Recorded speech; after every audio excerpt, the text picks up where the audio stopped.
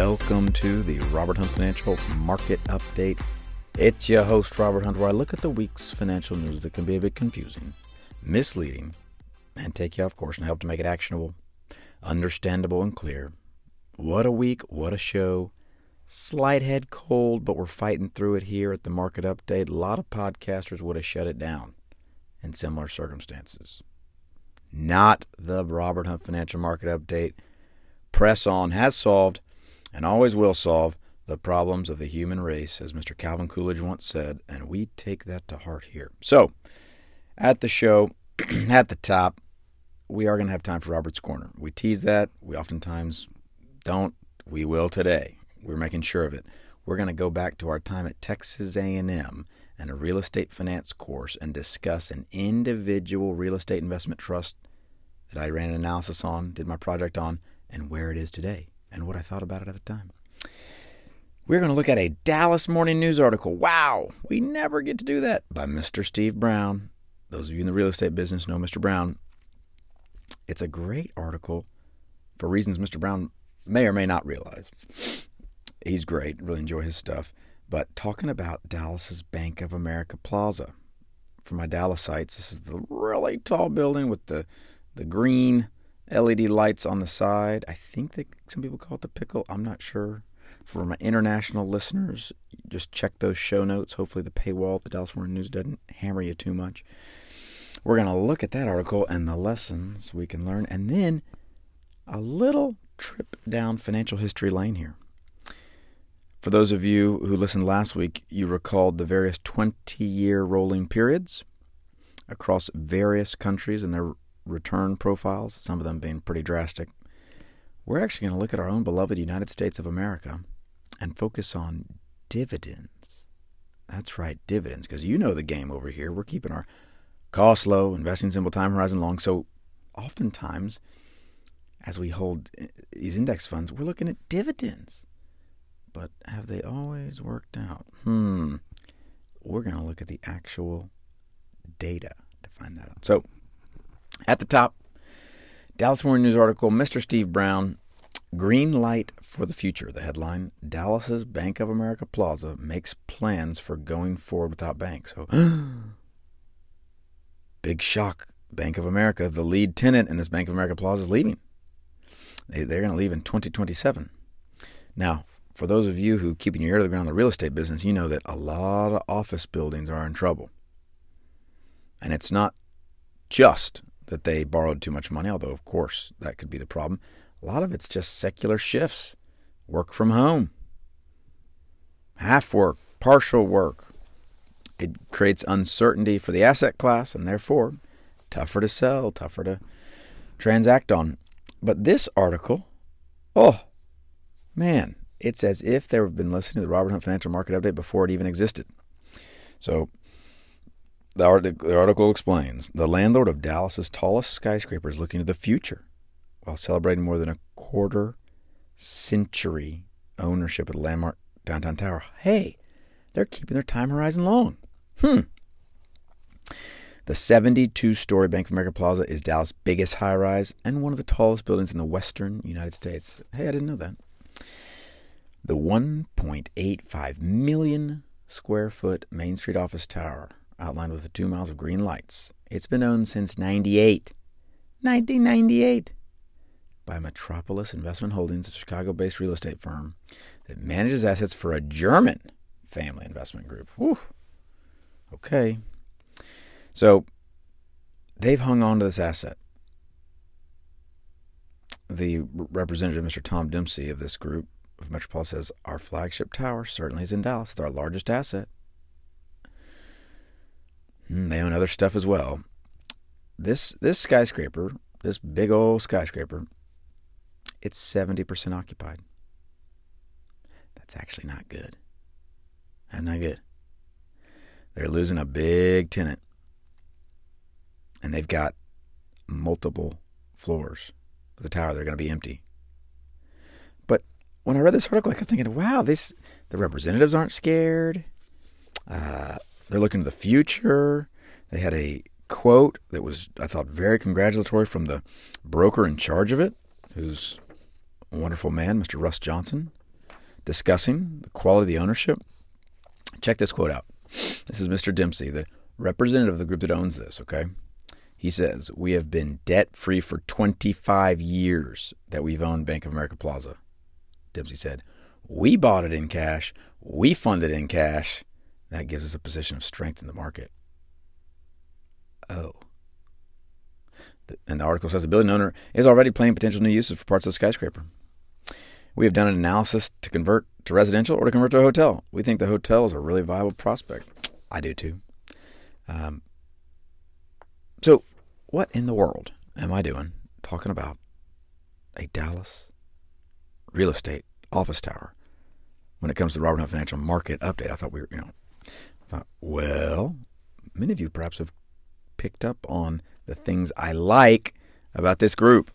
Admittedly, I know nothing other than their investment criteria, but they're keeping their costs low. They just bought the building. They just bought it. There's not some big intermediary here. This Metropolitan group says, hey, look, there's a German family with the money behind it, but we're just going to buy it. We're just going to hold it. Like, where's the flipping? I thought real estate was about flipping assets. And then where's the calamity? It's only 70% occupied. Oh, that's right. They didn't use debt. Collective gas from the investing public. How could you not use debt? Well, a lot of times we don't know what's coming.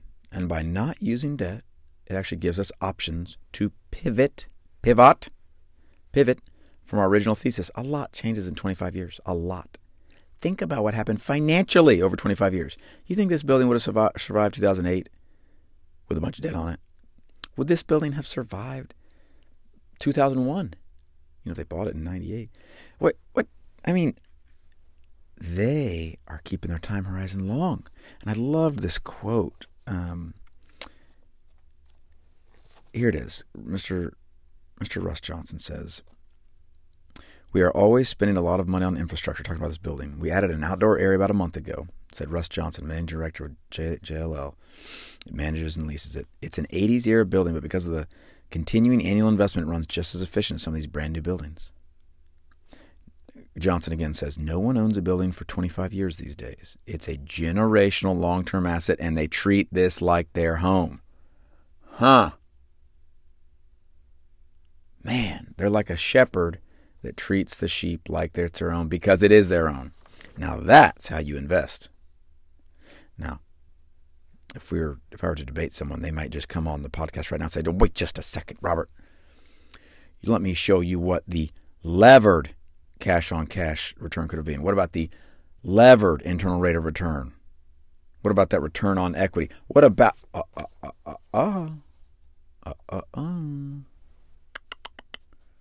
I'm looking for a 50-year investment horizon or a 100-year. I cared nothing for your levered IRR. I cared nothing for it.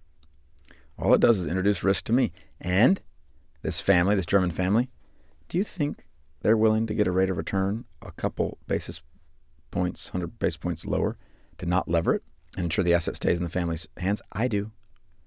Yeah, I do. You see the alignment that occurs when we own the asset and we are in control of the asset. They treat it like their home. Listener, treat your index funds like it's your home. Act like a shepherd who owns the sheep. Do not be a horse trader in your investing. There are a lot of office tower owners who look with longing eyes on this sort of ownership structure and say, wow, how neat is that they can just own an asset. Wow. Think about it long term. Get creative. Have options when calamity hits. Those choices are available for us. It just takes a lot of patience. A lot of patience, a lot of alignment. Do you have the patience? Do you have the alignment? Do you have the vehicle? You may not be able to spend $300 million on a big old building in Dallas. But can you spend $3,000 on an index fund and treat it the same way? Because this is the scary part. I wouldn't be shocked if this German family, I walked into their office and gave them my pitch. And I said, all right, you could put your money in a United States index fund. And for 25 years, wake up, or this building 25 years, what do you think had a superior return? I don't know. But I'm guessing the index fund. Don't tell them. I'm guessing. And that's not a fair comparison all the time. There are going to be periods where the tower does better, and they may have different ideas about what their family should invest in. That's just perfectly fine. But we should feel privileged that we can invest in an asset like an index fund. We are so privileged to have that access in 2024. You can do just as well or better than the Metropolis folks. And now, walk down memory lane. We're going to look at dividends that are inflation adjusted in the U.S. throughout history. Now, what in the world are we doing looking at these? How is this going to help me? Well, when the stock market's at all-time highs, I like to sober people up. You've had your 3 drinks at the bar, your 4 drinks at the bar now, it feels like. I want to just put some smelling salts under your nose, maybe splash some cool water in your face, so that you can make these great decisions. Because when markets are high, it really feels like people are 3 drinks or 4 drinks in. That sharpness of mind has become dulled a bit. So I pulled up this data. This is S&P 500 dividends by year. And I thought, as a long-term investor, I don't want to care about price action, meaning the price of the stock market going up and down. I just want to care about those dividends. What sort of cash payments do I receive from owning the asset? Okay, and as a way of review, when you own this conglomeration of stocks, S&P 500, that's 500 stocks representative of the American economy, and some of them pay dividends, some of them don't, but because you've combined them, you get a dividend. You get a dividend. And this data goes back to 1871. This is Robert Shiller and Standard & Poor's who supply the data. 1871. So in 1871, $6.31. $6.31 is what was paid out. In December 31, 2023, $70.30 was paid out. Now, this is inflation adjusted. Some of you might say, "Oh, that's not that great. That's a long-term hold." And I'll admit, it does certainly seem like, wow, that's a long time to wait. But it's inflation adjusted. But I want to just let you in on the incredible run we've had of late, okay? And then show you other time periods that haven't been as swimming. December in 2009, $31.86 was the S&P 500 dividend. 2023 came in at $70.30. Okay, that's a little over 2x. A little over 2x, right? That's actually really good in a 14-year period to 2x the real. We are adjusting for inflation. The real cash given has 2x'd. So, of course, when we keep our costs low and investing simple time horizon long, we can delight in purchasing power increasing over 2 times. Over 2 times. In a, call it a 14-year period. Now, you might say I cherry-picked 09. Fair enough. If you go back to 08, which is the high water mark, it's $41. But you got back in 2012, you got back to that $41 mark. Okay? And again, we got to back up and remember, this is, if we're treating the S&P 500 like a family farm, which we should, and we're buying it, and we don't care what the neighbor yells at us. Neighbors yelling us the price every day the market trades. They're yelling at us, quoting us prices. That's what it is. The stock market's constantly quoting prices throughout the trading day. But when we treat it like a farm, what are we interested in? What sort of produce is coming off? What's being produced by this farm, okay? Well, I'm reading to you what's being produced. There are going to be seasons when the farm doesn't do so hot. It doesn't do so hot. Are you ready to really, really have that water splash in your face, smelling salts up against the nose? All right. If you were to go from 1963, you decided, I'm going to be an investor. I like this investing thing. Guess what? 1963 to 1985, you were flat on your dividend. I'm going to say that again. If you bought the S&P 500 in 1963, the income you received, the dividends, on a real basis, adjusted for inflation, were flat. Were flat all the way up until, 86, basically. Are we having fun yet? Does everybody want to be an investor? You always wonder why people gave up on stocks in this time period. Why I think it was a Business Week article came out 1979, said the death of equities. We talked about it last week. Very few people can make it through a stretch like that without simply throwing in the towel saying, you know what, this asset class is cursed. That's how I talk about international stocks sometimes. I just think, it's just cursed. But, for those who held on, and that's a long time to hold on, you basically went through a really great stretch of income creation. And we're in that stretch currently. We're in that stretch. To go from 09 to 23 and have over a 2x real income, that's great. And the data, there are other really, really difficult periods. So, I was going here, Great Depression, 1930, the dividend high water mark for the S&P 500 was $18.69. When do we get back to that? $18.69. So this is 1930, remember. It's putting out $18.69.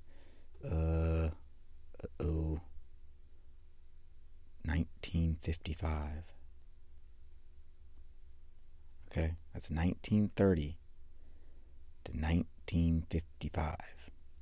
And you're back. You made it back. You made it back to income parity from your 1930.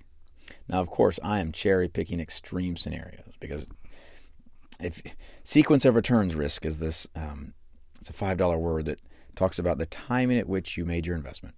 And so if you were actually steadily investing, dollar cost averaging, that's what most people do with their 401k, you'd be fine. But that should tell us, nothing's easy, kids, nothing's easy. And time got away from me, but I'm going to sneak in Robert's corner. Okay, this is just a lesson in humility. In 2006, I did a presentation on something called Vornado Realty Trust, ticker VNO.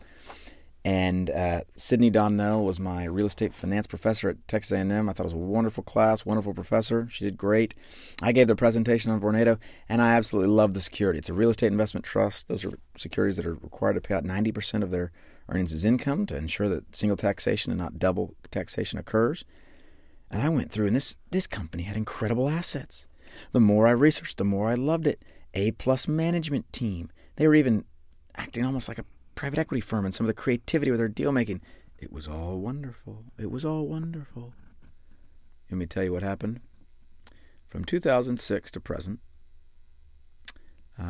VNO is down about 70%. That's right. Keeping those costs low, investing simple, and time horizon long, you're down 70%. Now, every maxim is going to be incomplete. Every slogan isn't going to be comprehensive. Every sermon is not going to preach to every doctrinal truth of the Christian faith. So we have to give the RHF market update a little grace, because if I were to extend our slogan, keep your costs low, invest in simple, time horizon long, I'd say keep your assets diversified. But sometimes the marketing department tells you can't do that. So diversification was my problem in this situation. I actually did not buy the security, but I did a mental purchase. I call those phantom purchases to see how good a stock picker you really are. So what you do is you mentally say, I would have bought $1,000 here in 2006 of Vornado because I love the buildings are incredible, irreplaceable assets, markets that you just can't buy into, New York, D.C., just all the best stuff. You're down 70%. So diversification is critical. It's critical because who knew that COVID would happen? Who knew work from home would happen? Who knew some of these markets, some of these Class A office buildings, investors wouldn't care about anymore? I didn't. They didn't. But in 2006, I would have bet a lot of money this was going to be a very valuable company to own shares in, and I was dead wrong. So let us not forget the key to investing is keeping those costs low, investing simple, that time horizon long, and if I could add an addendum, diversification. Until next time.